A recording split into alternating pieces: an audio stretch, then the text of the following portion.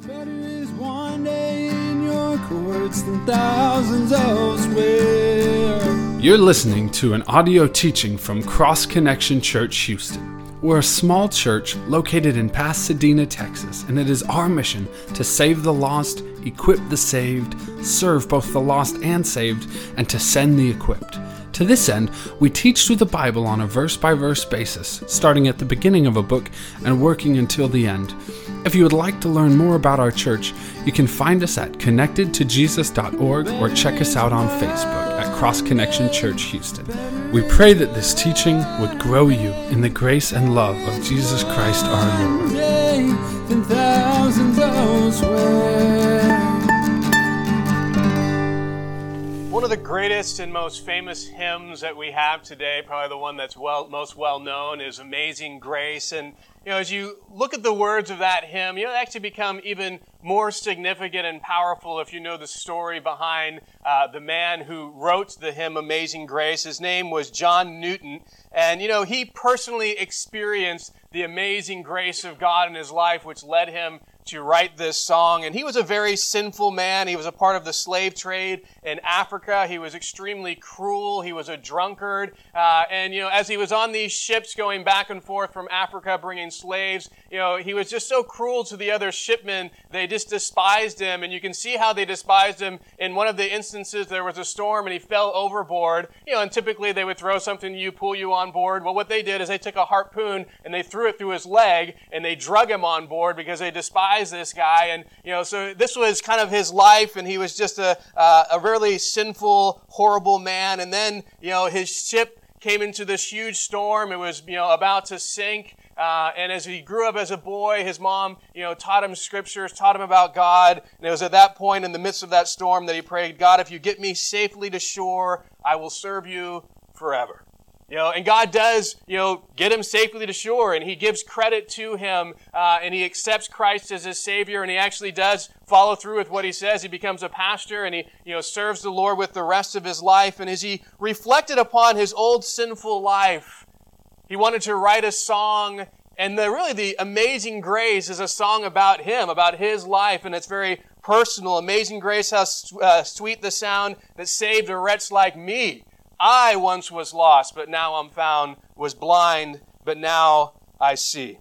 As John Newton compared what he was before accepting Jesus to what he was after accepting Jesus, he described it as being lost and then being found, as being blind and then able to see. Now, when he says, I was blind, but now I see, it wasn't that he was physically blind and he had some miracle that he could see. He was speaking about a spiritual blindness, that before he accepted Jesus, he was spiritually blind. And that's true for all of us. Before you and I accepted Jesus, we were spiritually blind. And we live in a world that many are still spiritually blind. And the last time we were in the Gospel of John, we saw Jesus do a wonderful miracle of physically healing a man who was physically blind from birth, but that man still needs to be healed of his spiritual blindness.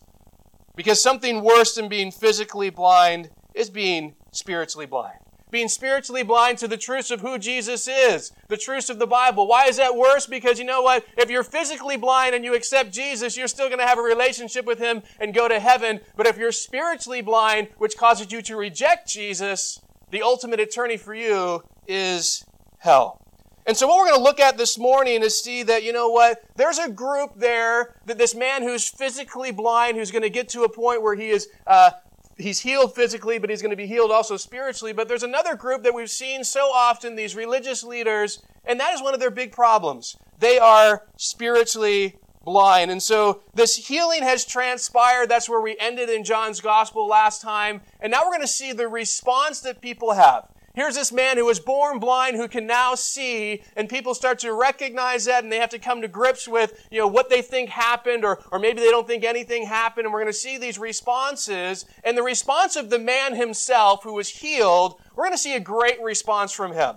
And actually, it's going to be a great example to us because we're going to see the other main group in our text is going to be the spiritually blind religious leaders. And the way in which this man interacts and has dialogue with the spiritually blind religious leaders, I think it's just a great example to us because, we have so many people in the world around us who are spiritually blind. And as believers, we have to try to engage them. And what this man does, I think, is a great example to us of how to, try to reach out to those who are in that spiritually blind state. But we're also, as we note the Pharisees and the religious leaders and the fact that they are spiritually blind, we're going to note 4 things that causes spiritual blindness. Things that we don't want in our life because it leads us to this place that we don't want to be, hopefully, which is spiritually blind. And I want to note that it's not just unbelievers. Obviously, unbelievers are spiritually blind completely. They have no clue of how to be saved through Jesus Christ. But when we get saved, we can also be spiritually blind to certain things. Obviously, we're not spiritually blind to the gospel, which is great, but we might be spiritually blind to some other things in God's Word. And these things that we're going to be looking at here, I can look back at my Christian life and see areas where I was spiritually blind and had to have my eyes open to certain things, that these areas that cause spiritual blindness that we're going to look at with the religious leaders are the same areas that I think bring spiritual blindness to us as well. And so we want to avoid those things at all costs. So we're going to be really looking at, 3 main things. First, how to reach out to spiritually blind people. Second, we're going to look at 4 things that cause spiritual blindness that we need to avoid. And third, we're going to look at the wonderful truth that Jesus has come to remove spiritual blindness and help us to see that He is the way to be saved. So we're going to pick up where we left off last week. This man is now walking back to the temple. Remember, Jesus told him, go wash in the pool of Siloam. He does that. He can see. So he's going from the pool of Siloam back to the temple. And people are starting to recognize, well, wait a second. Isn't that the blind guy? How is it that he sees? And we're going to see the response of the crowd that was there right after this miracle transpired. John chapter 9, starting in verse 8, says this. Therefore the neighbors and those who had previously seen that he was blind said, is not this who sat and begged? Some said, this is he. Others said, he is like him. He said, I am he. Therefore they said to him, how were your eyes opened? He answered and said, a man called Jesus made clay and anointed my eyes and said to me, go to the pool of Siloam and wash. So I went and washed and I received sight. Then they said to him, where is he? He said, I don't know. They brought him who formerly was blind to the Pharisees. So when the blind man who was healed by Jesus starts walking back from the pool of Siloam to the temple, people start recognizing his face. They start looking at him, and there's some different, questions that are going out there. Is not he who sat and begged? Isn't this the blind beggar? And there's 2 different responses to that question. The first is definitely, yeah, that's him. I mean, this is definitely the guy that we've seen. And remember, we're told these are the neighbors. So these are the people who, live right near the temple. They're used to seeing the people who are begging around the temple. Yeah, I've seen this guy for years. This is definitely the blind beggar. How is it he sees? And then there's the other response that people say, no, he's just like him. Oh, that just looks like the blind beggar. There's a guy that looks real similar to him, but it surely can't be him because he can see. The blind beggar is blind, so this must just be someone who looks very similar to him. And so those are the 2 responses. One is, it's definitely him, and now he can see. That's amazing. And the other is, no, there's no miracle here. It's just someone who looks like him. Now, the blind man kind of solves this debate by saying, no, I am he. Yes, you're right. I am the guy who used to be blind, but now I see. And once again, this man tells everyone, now the people say, how were your eyes open? He tells them, a man called Jesus made clay and anointed my eyes and said to me, go to the pool of Siloam and wash. So I went and washed and received sight. So they say, where is he? We would love to meet this guy who healed you. Where is he who did this? And then this guy says, I don't know. And it shouldn't be a surprise because guess what? He was blind when Jesus spoke with him. He was blind when Jesus put the mud in his eyes. He was blind when he went off to the pool of Siloam. And guess what? Jesus didn't go with him. So now he comes back. He's never seen Jesus before. Where is this guy? I wouldn't be able to tell you even if I don't know what his face looks like. I don't know who he is. So now this crowd's kind of unsure what happened. Some just think he's a lookalike. Some think something miraculous has happened, but we don't know who did this. Well, you know what? Let's take him before the Pharisees. So now we're going to have, for a big section, the Pharisees interrogating this man. Verse 14. Now it was a Sabbath when Jesus made the clay and opened his eyes, and the Pharisees also asked him again how he had received his sight. He said to them, "He put clay on my eyes, and I wash, and I see." Therefore some of the Pharisees said, "This man is not from God, because he does not keep the Sabbath." Others said, "How can a man who is a sinner do such signs?" And there was division among them. Now notice here that John starts off giving us a very important bit of information. He tells us that it was a Sabbath when Jesus made clay and opened the eyes of this blind man. Now remember, Jesus is the one who initiated this miracle. He is the one who sought out this man. He is the one who picked the day of when he was going to heal this man. I'm sure this man begged there pretty much every day. That was his livelihood. So Jesus could have waited till the day after the Sabbath, but he chooses to do this miracle on the Sabbath. But notice that Jesus also purposely chooses the way in which he would do the miracle. And we looked at last time, it was kind of an odd and actually a little bit gross way. He spits in the ground, rubs some spit and dirt, and puts that on this guy's eyes, and think, well, that's kind of weird that he would do that. But you know what? I think he purposely chooses to do that not only on the Sabbath, but to do that miracle that way. And the reason I think that's important to note is because I've mentioned before, the religious leaders added many rules and regulations to the Sabbath that God never intended.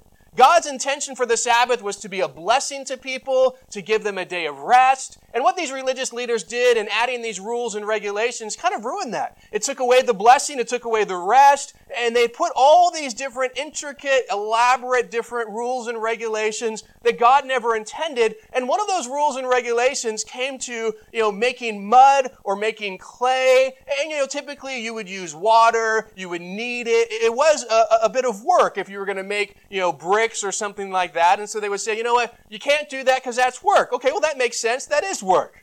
But then they got more extreme. They said, well, not just that. You can't even spit on the ground. Because if you spit on the ground, your spit might go into the dirt and make some mud. Now, you can spit on a rock. That's okay, because that's not going to make any mud. But if you spit on the ground, that's unacceptable on the Sabbath because, now you're going to be guilty of making clay. And so it's interesting that Jesus, knowing the foolishness of this is not something that God established. This is something that was man-made and added. That he purposely spits on the ground, makes this mud, knowing that they would consider that as a breaking of the Sabbath, and he does it on the Sabbath to heal this man. So with that information, I want us to look at the response of the religious leaders, or specifically the Pharisees, with this interrogation. Then the Pharisees also asked him again how he had received his sight, and he said to them, "He put clay on my eyes, and I wash, and I see." Now remember, when they hear this, they're thinking, well, first of all, it's the Sabbath, and if he put clay on your eyes, he has broken the Sabbath. Which leads to the first response from the Pharisees, and they say, this man is not from God because he does not keep the Sabbath. That's their conclusion. Well, surely, they're not even looking at the fact that a blind man from birth now sees, well, this man, he broke our rules, he broke our traditions, he broke the Sabbath according to them, and so surely he can't be from God. Now, this first response from many of the Pharisees reveals the first thing that causes spiritual blindness, which is when we believe and follow man-made rules and regulations over God's Word. And that's what the Pharisees are guilty of here, that they're ultimately just following their own man-made rules and regulation over what God's Word said. This is something that they established, something that they put together. This was never what God intended, and so they're establishing and following this over the Word of God. And this is why so many people are spiritually blind who are religious people. People that have ultimately accepted and follow man-made rules and regulations. That ultimately at the heart of it all is you can work your way to salvation. You can work your way to God. And there's so many of them that are spiritually blind because of this reality. I'm sure that you have experienced that, maybe a Jehovah's Witness or a Mormon coming to your door. And if you've allowed them to come in and you actually have a conversation with them, it doesn't take long to realize how spiritually blind these people are. And the reality is, they're spiritually blind because they're following man-made rules and traditions over God's Word. Now, this isn't just something that, non-believers are guilty of. This is something that Christians can be guilty of as well. We follow man-made rules and traditions over God's Word. We have this, a lot of denominations have different traditions, and, I grew up in different denominations. I'm sure, you've experienced things, and, as I got older, one of the questions I would ask is, why are we doing this? What's the biblical basis? Where are the verses that we kind of come back to that says, this is why we started this is why we're doing this? And sometimes there are traditions that you just realize that's just something that people came up with. And there's no real biblical basis for it. And so we shouldn't be following that. We shouldn't be continuing in that. But, I've been guilty of that in my life, of following man-made rules and regulations over what God's Word says. And one of the best ways to not get caught up in that, one of the best ways to be aware of, hey, I should steer clear of that, is know your Bible. One of the reasons that people kind of just, follow along blindly to that is they don't know their Bibles to know that, wait a second, that's not biblical. Wait a second, that goes against what the Bible says, or that's something that the Bible never tells us to do. And so the more you know your Bible and the more you spend time in it, the more you'll be aware of, well, that's a man-made rule. That's a man-made tradition. Whenever you're in a church like ours or any other that you go to and there's some tradition or rule, you should always ask, what biblical text do you have for us to do that? And if there isn't one, then it's like, well, you know what, then I'm not following that rule because there's not a biblical reason for it. Recently I watched a video of several pastors. They're kind of bigger name pastors because they have very large churches in the thousands. And they were kind of just coming together to debate different things. And so they were coming from very different, denominational and theological backgrounds. And there was one guy on this, one pastor, and he was trying to justify that he had his worship team sing Highway to Hell from AC/DC.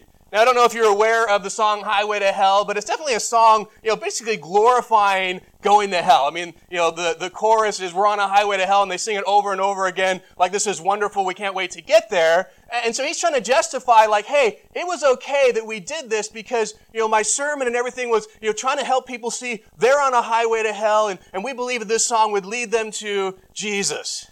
But, you look at anything in the Bible about worship, anything that's an example of worship, anything that teaches us about worship, and I guarantee you, you will never come to the conclusion that you can justify singing Highway to Hell in a time of worship. And I don't even want to imagine what the congregation was. I mean, was it just more of a performance that we're listening to? I mean, are their hands raised? We're on a highway to hell singing that?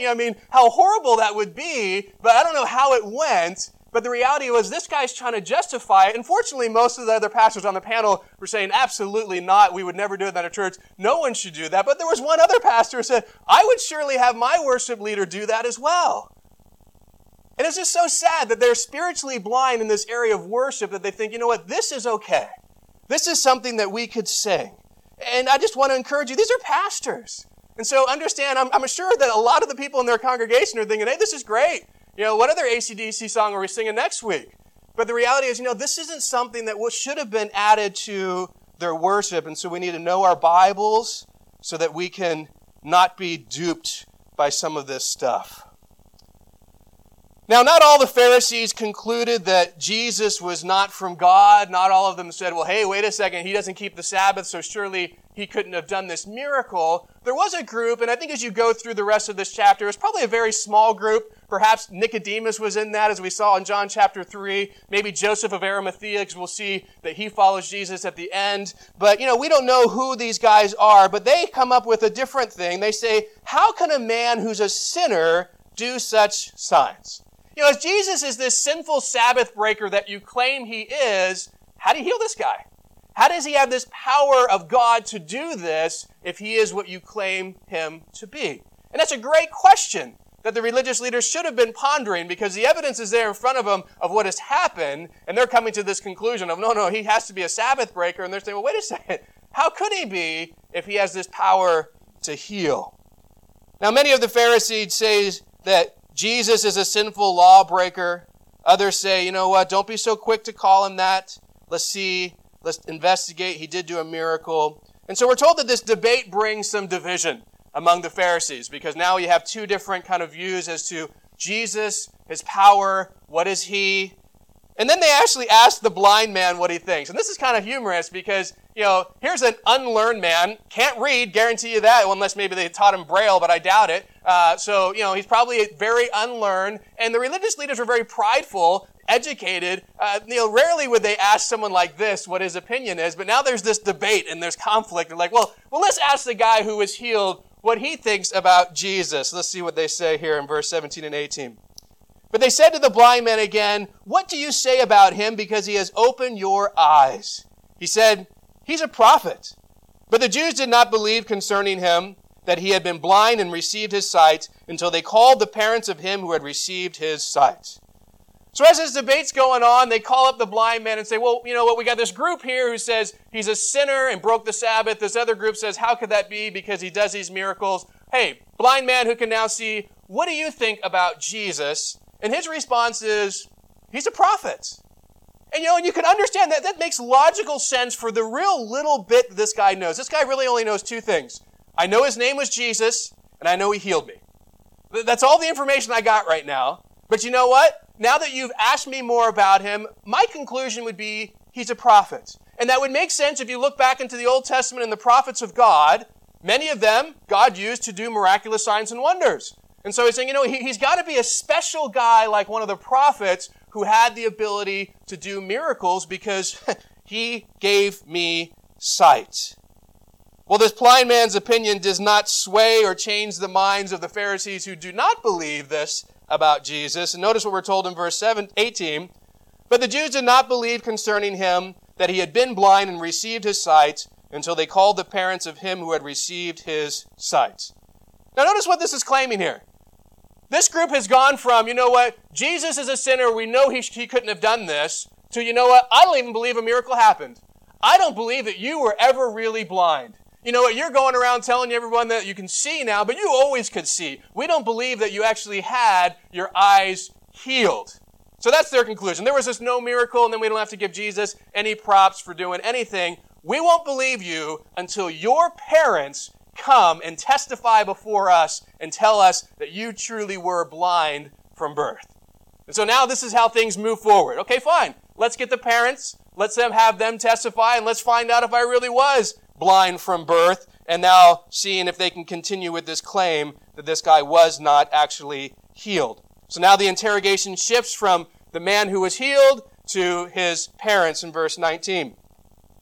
And they asked them, saying, is this your son, who you say was born blind? How then does he now see? His parents answered them and said, we know that this is our son, and that he was born blind, but by what means he now sees we do not know, or who opened his eyes we do not know. He is of age. Ask him. He will speak for himself. His parents said these things because they feared the Jews, for the Jews had agreed already that if anyone confessed that Jesus was Christ, he would be put out of the synagogue. Therefore his parents said, he is of age. Ask him. So now this shift comes. The parents are now getting interrogated, and the Pharisees ask two very important questions to the parents. The first is this your son who you say was born blind? First of all, is this guy actually your son, and was he really born blind? And the parents' answer is, yes, this is our son, and yes, he really was born blind.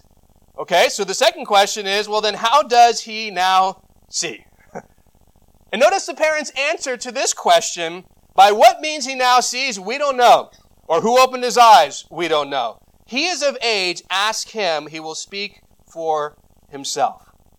Now, I want you to try to imagine being the parent of this child. We don't know how old he is now. I mean, he could have been in his 40s, his 50s, his 20s. We're not given his age. We just know he was blind from birth.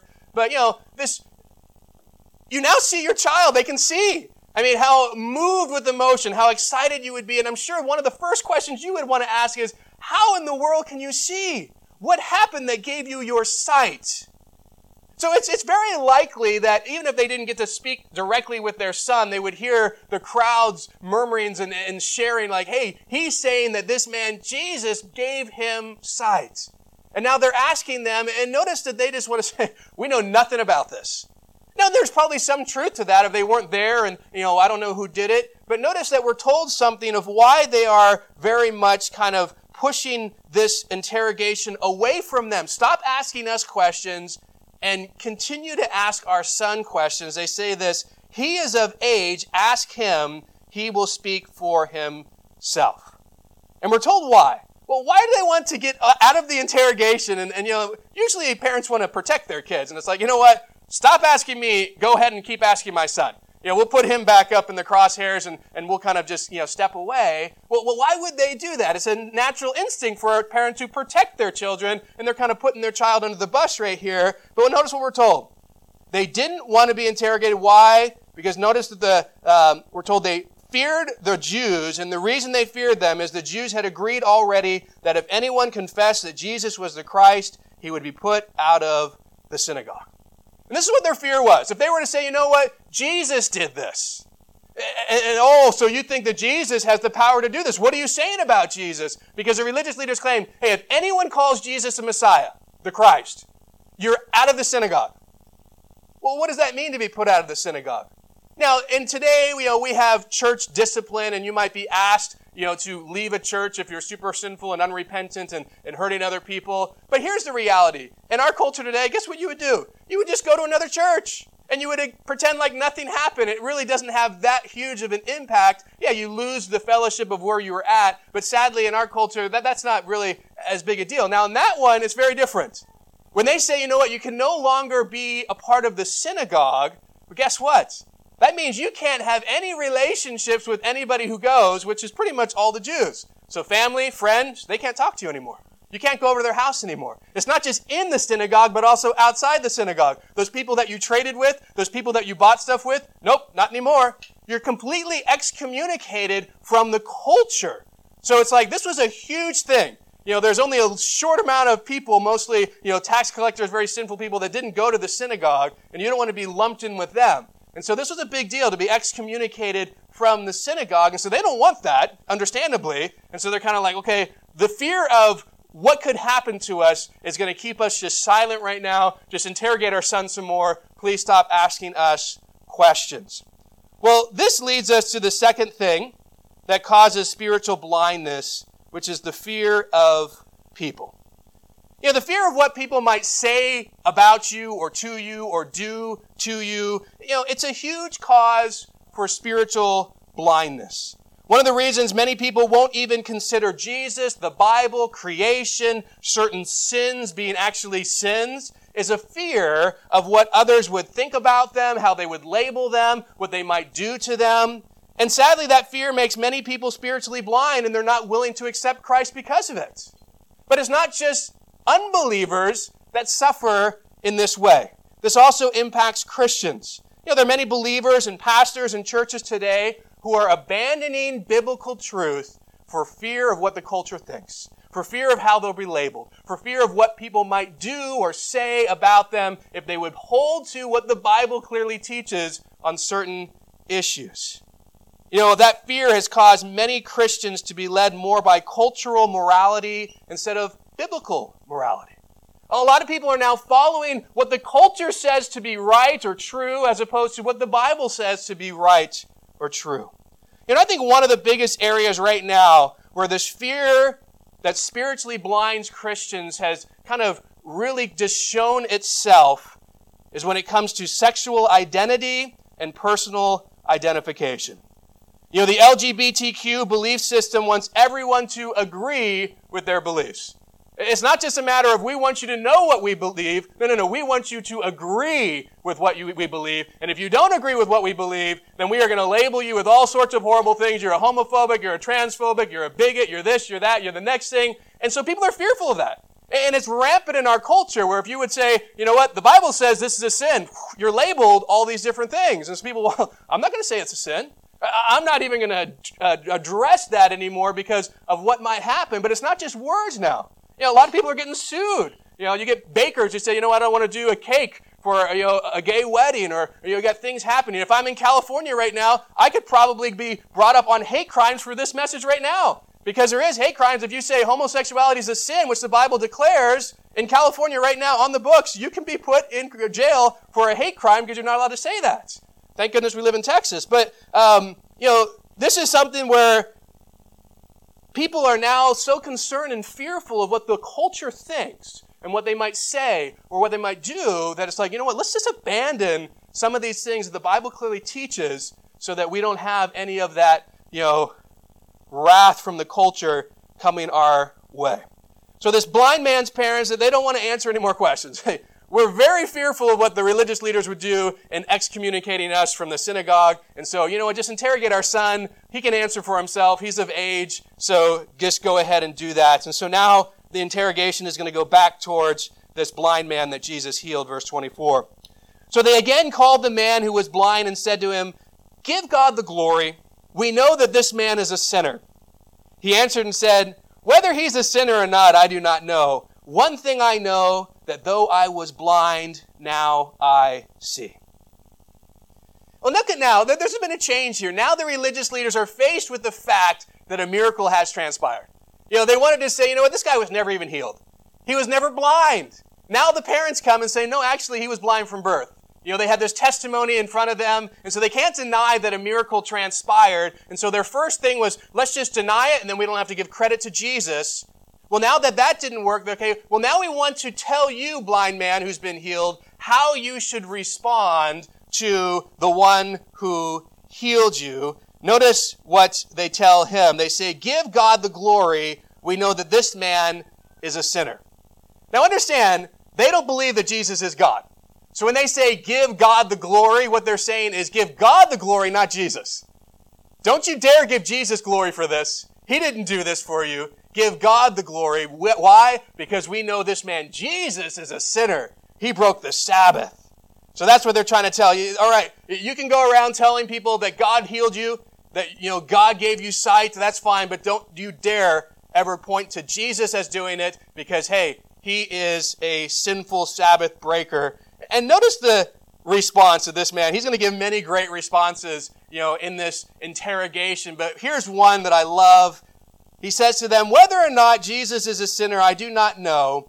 One thing I know, that though I was blind, now I see." I don't know everything about Jesus. Whether he's a Messiah or not, whether he's a sinner, or Sabbath breaker, or these things that you're claiming. Yeah, I don't know that about him, but this is what I do know. And this is what I want to share with you. I was blind, but now I see. Notice the man doesn't focus on what he doesn't know. Instead, he focuses on his personal experience, his personal testimony of what Jesus has done for him.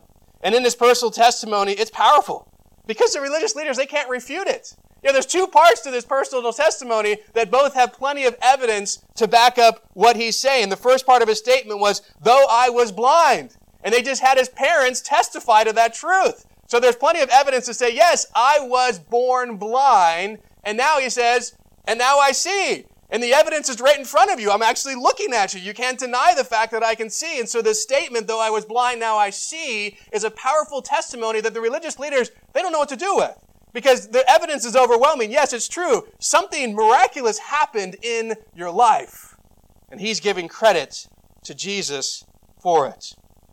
One of the most important and powerful things you and I have to share with people who are spiritually blind is our testimony.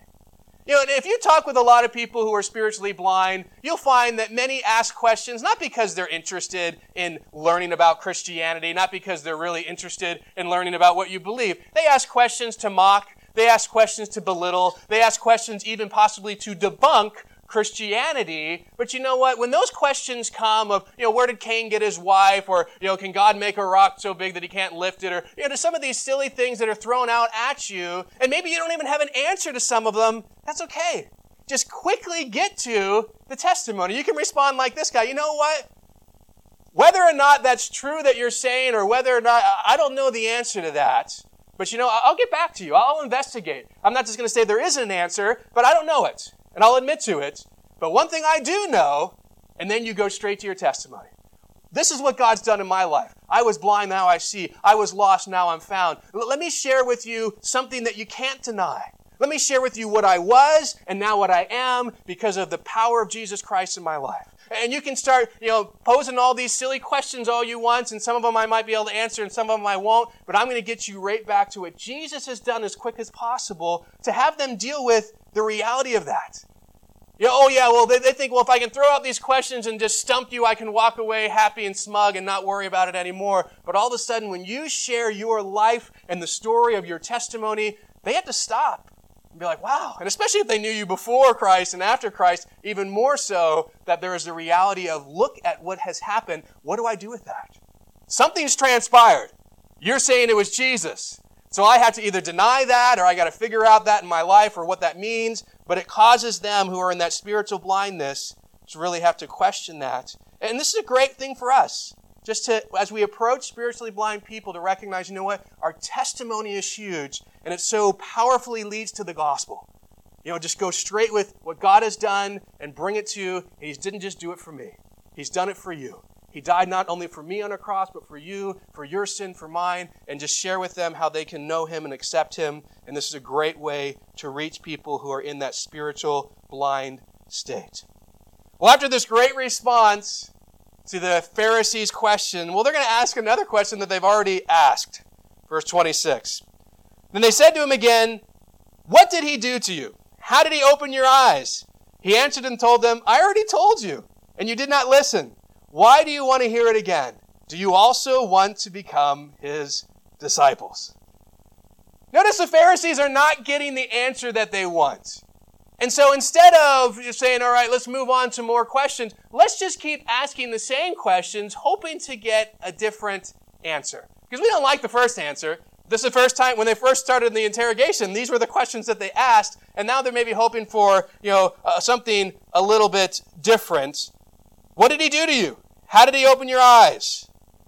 I think it's interesting. I don't think they're looking for more evidence so that they can believe in Jesus, but instead they're trying to find something to discredit the evidence that's already clearly in front of them.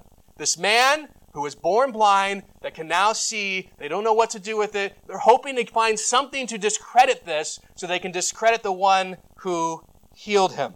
And this leads to the third thing that causes spiritual blindness, which is not being willing to accept the evidence revealed to you. Something we need to understand is the evidence for the Bible being the inspired Word of God, the evidence for creation, the evidence for Jesus living a life, being crucified on a cross, rising from the dead. As Christians, there is overwhelming evidence for all of those things. And we need to be confident in that. We need to know that. But, unfortunately, sometimes if you're aware of the evidence and you share that evidence with some people, some accept it and receive it and accept the gospel. But there are others, it's not enough. There are others who just don't accept it. I've had many conversations where I lay out the overwhelming evidence and people just blow it off. Well, they just want more evidence, more evidence. I remember I took an apologetics class and the guy said, you know what? Always at the very beginning, ask them, what is it that I need to prove to you that would cause you to accept Jesus Christ? Let them lay out the parameters. Because he says, if you don't, what's going to happen is you're going to answer this question and they're going to make you jump through another hoop. You're going to answer that question, they're going to make you jump through another hoop. And there's always going to be another hoop. So you set the parameters, and if you answer all those questions and they say, well, what about this? Well, no, wait a second. You told me if I answered all these things, you would believe in Jesus. I answered all those, and now you're not willing to. So now it comes back to you of saying, well, wait a second. You set the parameters of these are the things I need to know, and now you're not willing to accept it, which shows it's not an evidence thing. There's something deeper, and usually you'll find it's, well, I just want to keep sinning. That's what I found with most people. So it's not really the evidence that's hindering them. It's the fact that they don't want to change their life and surrender their life to Jesus. But, we got to be aware of the fact that, when we keep denying the evidence that's clearly laid out before us, it causes spiritual blindness. And there's so much overwhelming evidence. The Bible tells us all creation cries out so that no one's going to be without excuse when they stand before God that they don't know that there's a creator. He says, no, they reveal my invisible attributes. It's clearly seen in what I've made. I've shown so much evidence that people have to now deal with and accept or reject those things. And so when people do that, though, and you share this evidence of the Bible and Jesus and things, it causes spiritual blindness when you reject it. And often people will then reject Jesus, and ultimately, if they continue with that, it goes to a much worse state of going to hell. But it's something that also takes place within believers. Of, hey, you know what? There's evidence. I think one of the greatest evidences that we as Christians reject is the evidence that the Bible clearly says there are consequences to sin. I don't know about you, but there have been so many times in my life where I have tried to convince myself that's not true for me. And it's shown in the fact that I'll just do it and think, well, nothing's going to happen. It's going to be great, and I'm not going to have any consequences. I'm going to engage in this, and nothing bad's going to happen. It goes against everything the Bible says, and it goes against all my experience. Because my experience says, I do this, consequences come. I do this, consequences come. But yet there's so many times in my own stupidity where I said, you know what? I am going to ignore the evidence. I am going to ignore what the Bible says and what I've experienced and what I've seen, and I'm going to engage in this again, believing that nothing is going to come as a consequence to my life. And as believers, I'm sure we're all guilty of it, and we do it so often, and it just shows, man, that's a spiritual blindness, a foolishness that says, I can continue in this. You reap what you sow, the Bible says. Don't buy into the fact that you can do this and think that nothing is going to come to you negative in your life. It's just not the reality. So the Pharisees ask the blind man. He gives them a wonderful answer. I told you already, and you do not listen. Why do you want to hear it again? Do you also want to become his disciple? Now this guy, I love it. He's just like, I get what you guys are trying to do here. You've already asked me this. I already gave you the answer. Why do you want me to tell you the same thing again? Oh, maybe it's because you want to follow him. Do you want to be Jesus' disciples? And notice he actually even says, do you also want to be his disciples? Saying, you know what? I associate myself with following him now. Hey, do you want to follow him like I do? And now we're going to see that they don't really like that comment. Verse 28. Then they reviled him and said, you are his disciple, but we are Moses' disciples. We know that God spoke to Moses, and as for this fellow, we do not know where he is from. The man answered and said to them, why, this is a marvelous thing that you do not know where he's from. Yet he has opened my eyes. Now we know that God does not hear sinners, but if anyone is a worshiper of God and does his will, he hears him. Since the world began, it has been unheard of that anyone opened the eyes of one who was born blind. If this man were not from God, he could do nothing. So this man kind of gives that, sarcastic response back. I'm sure he was confident none of them really wanted to be Jesus' disciples, but he throws that out there, and they respond by reviling him and saying, you're Jesus' disciple, we are Moses' disciple. We know that God spoke to Moses. As for this fellow, we don't even know where he is from. And once again, a great response. This is a marvelous thing that you don't know where he's from, yet he has opened my eyes. This man with miraculous power you know nothing about. It's marvelous because you guys seem to think that you know everything, and yet you don't even know where he is from.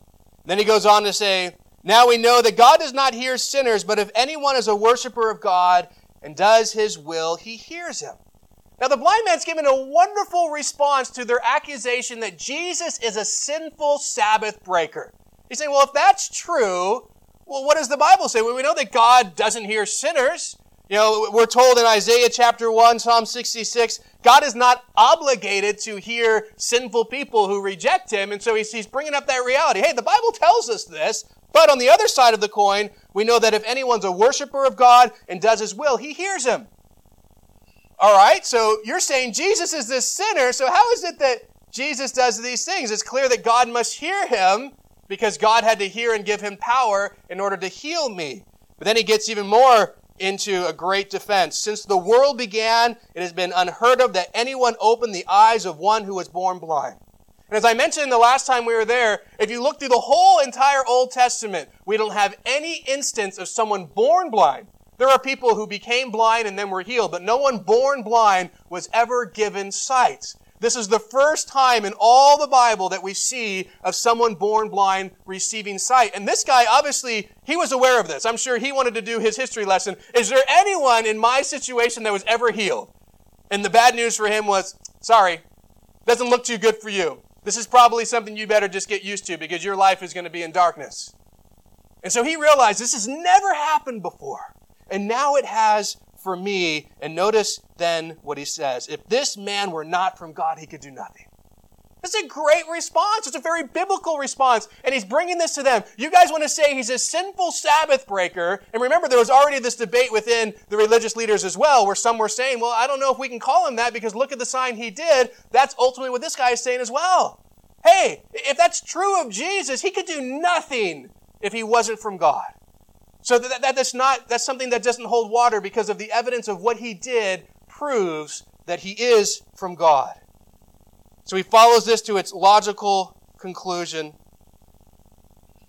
But you know what? Unfortunately, this great response doesn't change their thinking and it doesn't change their hearts. Notice what they say in verse 34. Then they answered and said to him, you were completely born in sins, and are you teaching us? And they cast him out. Now, we've seen this from the Pharisees a few times.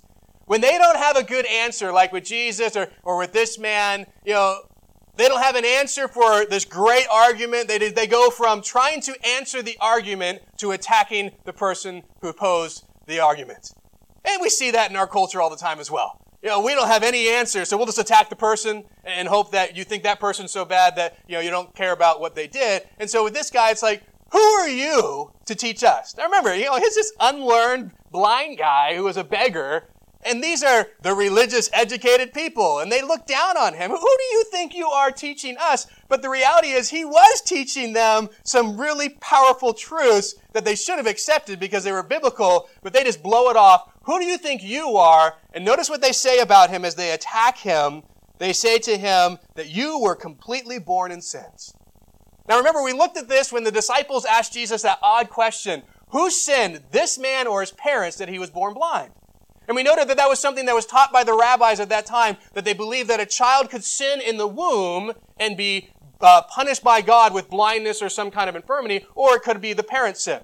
And so they're holding to that, saying, well, obviously you were blind because you were some sinful person. So they're just attacking the man instead of trying to deal with the argument. And then it ultimately results in the fact that they cast him out of the synagogue. Well, this leads us to the fourth thing that causes spiritual blindness, which is pride. This guy gives great biblical reasons, great answers to their questions. They won't consider it. One, because of who he is and their own arrogance and their own pride. You're just a sinful man. You're just a blind, uneducated beggar. Who do you think you are teaching us religious Pharisees? We know the law. We know these things. In their own pride, they're kept spiritually blind. And I think this is one of the biggest reasons why people stay spiritually blind. Pride is that thing that tells you, I can get myself to heaven. I can do enough good works. I'm a good enough guy or a good enough girl. And that's what so many people are holding on to, that me and myself and my own power and strength, I can make it. I can do it. I can get myself there. Pride keeps us from the truth that the Bible says, no, you can't. The only way to do it is to put your trust in the works of Jesus, not in your own. And if you continue to put your trust in your own, it's just going to lead you to hell. Humility is what opens your eyes to spiritual truth. Pride blinds it. But you know what? Christians suffer from this as well. I know I can look at my life and see where areas of pride had blinded me from biblical truth. Many of them which tell me that, I can do nothing. John 15. I didn't believe that. I read it, without me you can do nothing. But you know what? My own pride blinded me from that truth. And it's so many times I tried it myself and I had to fail and fail and fail before God says, will you just humble yourself so that I can work through you, so that I can do things that I want to do in you? Because until you do, I resist you who are proud. I give grace to those who are humble. But humility helps us to have those spiritual eyes to see, but pride keeps us spiritually blind. Now, after Jesus sent this blind man to the pool of Siloam, we see that he's disappeared from the scene. He hasn't been here in this whole interrogation process, but now he's going to pop back up. They've cast this guy out of the synagogue, which means they totally excommunicate him, and now Jesus once again is going to find this guy. Verse 35. Jesus heard that they cast him out, and when he had found him, he said to him, do you believe in the Son of God? He answered and said, who is he, Lord, that I may believe in him? And Jesus said to him, You have both seen him, and it is he who is talking with you. Then he said, Lord, I believe, and he worshipped him. So after Jesus hears, okay, they cast this blind man who he healed out of the synagogue. They excommunicate him. Jesus was the man who found this man and healed him. And now Jesus is the man who comes back to find him again. And notice what Jesus says. Do you believe in the Son of God? After all this interrogation, all these talks about who healed you and what transpired, and if he's a sinful person, if he's God, what is he? Look at what the blind man says. Who is he, Lord, that I might believe in him? He's ready. Look, I want to believe in the guy who healed me. I want to accept that he's the Messiah. I want to accept that he's God. But remember, he's never seen Jesus. He doesn't know that the man I'm talking to is the man who healed me. So yes, I would love to accept this guy. I am at that place now with all this interrogation. I'm even more convinced of this reality. And now Jesus says to him, you have both seen him, and it is he who is talking with you. The blind man's like, hey, tell me who he is. I would love to believe in him. Jesus says, hey, it's me. You're seeing him. You're looking at him. You're talking with him. I am God. I am the one who healed you. And notice how the blind man responds. He's saying, Lord, I believe, and he worshiped him. This is another one of those instances where we can be confident that Jesus is God, because every other instance where someone was worshipped, like an angel or a person, and it wasn't God, they would always say, whoa, don't worship me. Worship is for God alone. But notice Jesus receives it. Why? Because he is God. And so he receives this man's worship, and this man believes in Jesus and worships him. But notice here, this is the beautiful part of this whole chapter, that Jesus didn't just come to take care of this physical need that this man had of blindness. It's like, I got something even bigger for you. On the same day, you're going to have two wonderful blessings. You're going to physically see, but I'm also going to bring you to a place where you can spiritually see. Because not only do you have physical blindness, you have spiritual blindness, and this man who receives both in this same day, he goes from being physically blind to physically see, and spiritually blind to spiritually see, and he comes to accept Jesus and be saved of his sins. And we need to realize that that's what Jesus wants. Yes, he loves to meet physical needs, but there's a greater need. The one that he ultimately came for, and that is the spiritual need that people have. He wants to take people from that spiritual blindness to spiritual sight. And after he left this earth, he says, you know what? To my followers, I give you that responsibility to go into all the world and preach the gospel. I want you to be those that reach people with the truth of who I am so that they can go from spiritual darkness and they can go to spiritual light, from being blind to now seeing. And one of the best ways for us to do that is to share the gospel, to share our testimony. And notice now we have one final thing that Jesus shares to the blind man and some of the religious leaders over here, and he has something else to say to them as well. And Jesus said, for judgment I have come into this world, that those who do not see may see, and that those who see may be blind. Then some of the Pharisees who were with him heard these words and said to him, are we blind also? Jesus said to them, if you were blind, you would have no sin, but now you say we see, therefore your sin remains. So Jesus, speaking to the blind man, says, for judgment I have come into this world, that those who do not see may see, and that those who see may be blind. What Jesus is saying to this man is, hey, those who recognize their spiritual blindness and admit that they are spiritually blind, those are the ones that can find sight in Jesus. But those who falsely claim that they already have spiritual sight, like the religious leaders did, they're going to be made blind. And you see that with them. I mean, they're staring at God himself. They're not willing to accept it. And so Jesus said, hey, for those who will admit their spiritual blindness, their need for God to help them see, they're going to receive that.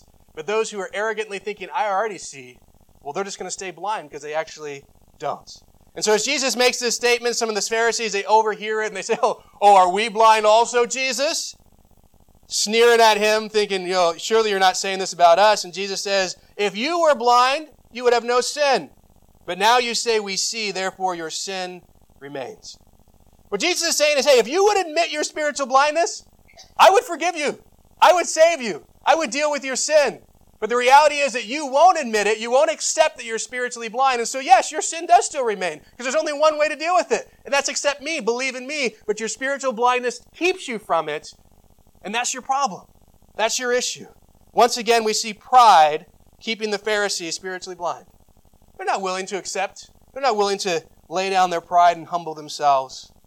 We live in a world full of people who are spiritually blind. And the reality is sometimes we are those people. Not to the gospel, but to many different things in the Word of God. And so we need to be aware of these causes that bring people to spiritual blindness, avoid them, like believing and following man-made rules and traditions over God's Word, the fear of people, not being willing to accept the evidence that's revealed to you, and pride. Jesus came to bring sight to spiritually blind people, and He wants us to reach them. And as we see from this blind man, a great way to do that is to use your testimony, to get back to what Jesus has done in your life and what He's done for them as well, and share the gospel and allow them to go from being spiritually blind to be able to be spiritually able to see. We want to share with them, we were once lost, but now we're found. We were once blind, but now we see. Let's pray. Father, we are so encouraged when we look at examples in your word, when we see people who you sought out and you met their need, not only physically, but spiritually. And it gives us such encouragement for our own lives, Lord, because we have so many, not only physical needs, but spiritual needs as well. And we know that you are the God who's not only capable, but willing to meet those needs in our life, Lord. And I just pray, Lord, as we're grateful for what you have done and are doing and will continue to do in our own lives, Lord, that you would use us like you used this blind man. Lord, that we would be those willing to just share, hey, I might not know everything, but I'll tell you what I do know. I was blind, but now I see. I'll tell you what I do know about what Jesus has done in my life.